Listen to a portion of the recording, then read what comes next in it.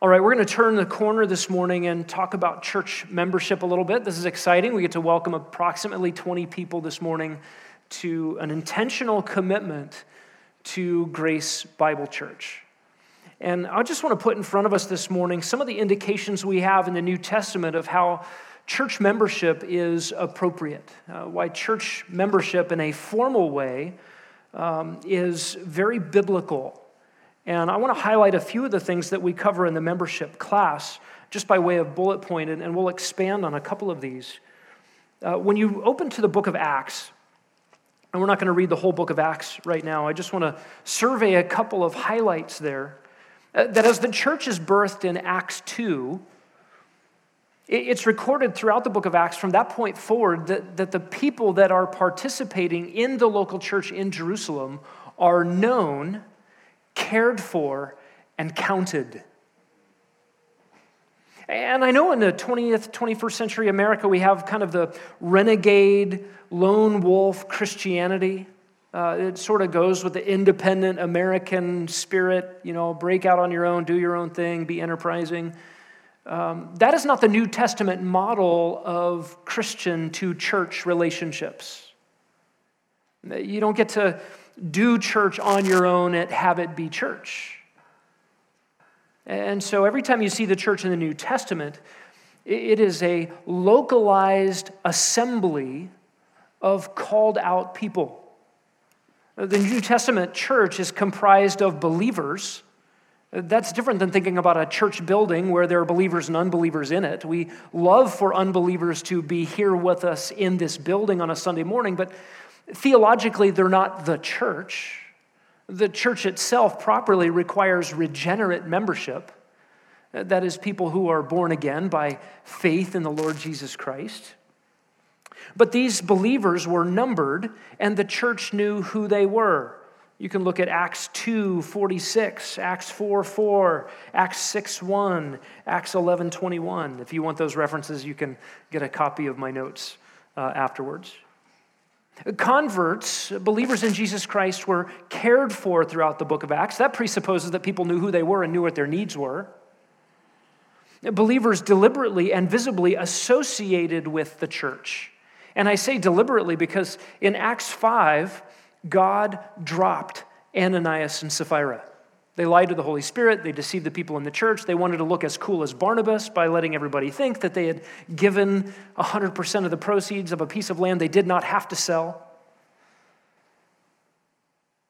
And because of their deception, God held them accountable and dropped them. The response is that believers joined in greater number to this fellowship, which would be a scary place to join if you weren't truly a believer in Jesus Christ. And the world around them grew in their respect of them and kept their distance. That's an interesting dichotomy. The church grew. Believers had to deliberately associate with the church. Why? Because it's scary in there. There's accountability in there. But also because there was persecution outside. It was not easy to be a Christian. And in Bible Belt American Christianity, it can be easy or acceptable or normal to go to church. That was not the case in the first century. There was a cost to assembly, and so believers were deliberate in it. Nowhere in the New Testament is there any evidence that the church was designed by God to be a loose affiliation of people who generally have more or less the same beliefs. No, there was intentional connectedness, known connectedness in the body of Christ in a local assembly. 120 times the word ecclesia or church occurs in the New Testament.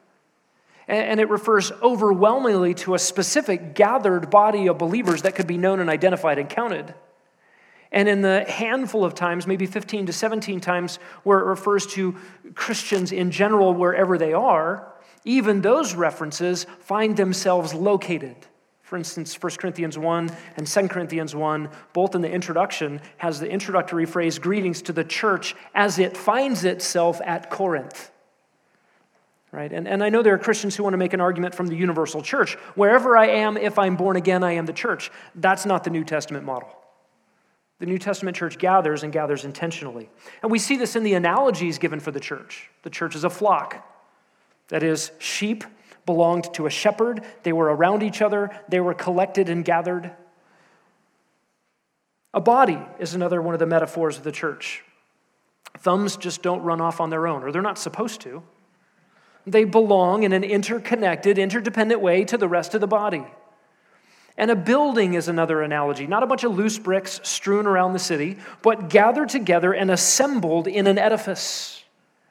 These analogies all point to an intentional, collected gathering of believers. And then, of course, you have instructions to leaders in the church. Acts 28:20 is especially haunting.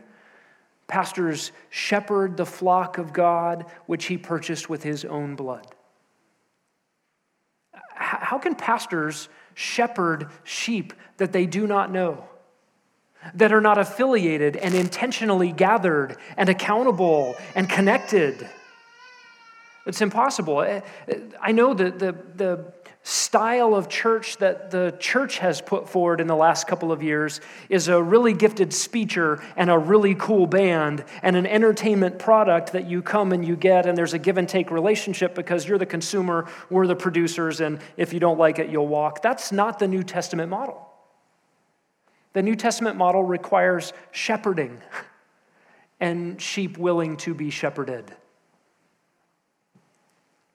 And then the instructions for those under the leadership require intentional, not casual commitment to the local church. Hebrews 13:17, submit to your leaders.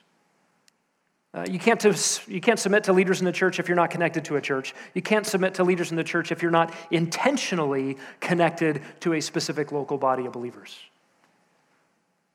And then, of course, you have the one another commands in the New Testament that require an intentional, tangible commitment to a local body of believers. Love one another, serve one another, confess your sins to one another, etc. And these things can't be done in absentia. Did I say that word right? They can't be done when you're not around each other. We've got to be together, intentionally connected as a local body. Now, the New Testament does not demand that a church have a membership class that lasts 6 weeks long. Or an elder interview process. The New Testament, I can't find a chapter and verse that says, all the members, candidates, please come stand up front and we'll read the church covenant together. But that's what we're going to do. It's not anti-biblical. It may be extra-biblical, but it is the means and the tools that the elders at this church use to help believers connect intentionally and tangibly to the local assembly, which is the church. So all of the membership candidates who will be coming forward in a moment have been through the membership class. They have been interviewed personally by one of the pastors of the church. And I'll just tell you some of the interview questions. We want to hear a clear testimony of God's grace in your life, right? This is how we're trying the best that we can to produce a regenerate local church membership. Someone needs to be able to give a clear and credible testimony of faith in Jesus Christ. We also like to know where you've come from. Sometimes people leave a church because they didn't like being shepherded there. They go to another church and they feel like it's a clean slate. We just want to make sure that where you've come from is okay with you running away from them. Or sometimes we do a little bit of background work on that. A number of the people becoming members today, we as a church are receiving commendation letters from their previous pastors, which is so sweet. There's a biblical precedent for that. It is good for shepherds to make sure that sheep are handed off well when they leave from one geographical location to another. And so we have some of those here even this morning. And then we like to find out the relationship of people who are becoming members to the doctrine of the church. That gives some assurance to all of us who already are members that those who are becoming members are in agreement with what the elders at Grace Bible Church will be teaching. It doesn't mean you have to have mastered all of the theological categories that are in the membership booklet and the class. It doesn't mean you have to be able to teach the equipping hour class that John Anderson taught this morning. Who could be a member, right? But what it means is that you have to be in agreement that the teaching role in the church is the role of the shepherds here, and the doctrine that they've laid out is agreeable This is where I want to be. This is where I want to learn. This is where I want to grow. And I'm not going to contravene those things. And that gives a great ground of assurance for all of us who are members that those who are becoming members have given testimony to God's grace and agree with the doctrine and the philosophy of the church.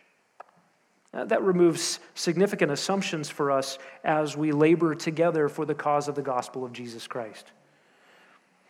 We also like to find out where people are serving. In the membership class, I like to recruit for the logistics coordinator position in Papua New Guinea, and I like to recruit for NGM service, and I like to recruit for somebody who can take a bilingual ministry and run with it, do a English as a second language evangelistic outreach course. Any takers? Hands? So these precious sheep have been through this process, and I'm going to invite them to come forward at this time. So I'll call your names and you can come up. And while those who are in your family under 18 are not eligible for membership yet, you may bring your kids up so they're not alone and so that we get to see all their lovely faces.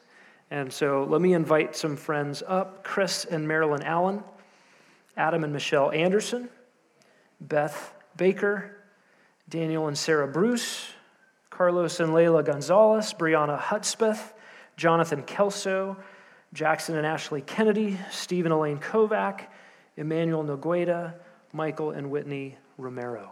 Come on up.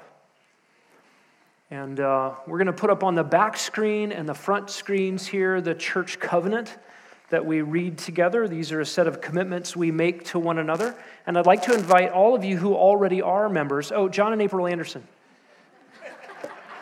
You're not on my list.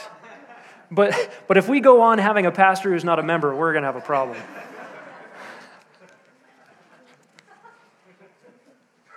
We did interview him and her and them. All right, and now everybody who already is a member, please stand. And we're going to read this together out loud. Here we go. Humbly trusting that God has graciously brought us to repentance and faith in the Lord Jesus Christ, and having been baptized upon our profession of faith in the name of the Father and of the Son and of the Holy Spirit, we do now, in dependence upon God's gracious help, solemnly enter into covenant with one another. We will pray for and be diligent to preserve the unity of the Spirit in the church, being a peacemaker with all in the church. We will walk together in brotherly love, exercising an affectionate care and watchfulness over each other, faithfully encouraging, admonishing, and entreating one another as occasion may require, seeking with tenderness and sympathy to bear each other's burdens and sorrows, being slow to take offense and quick to forgive and reconcile with one another.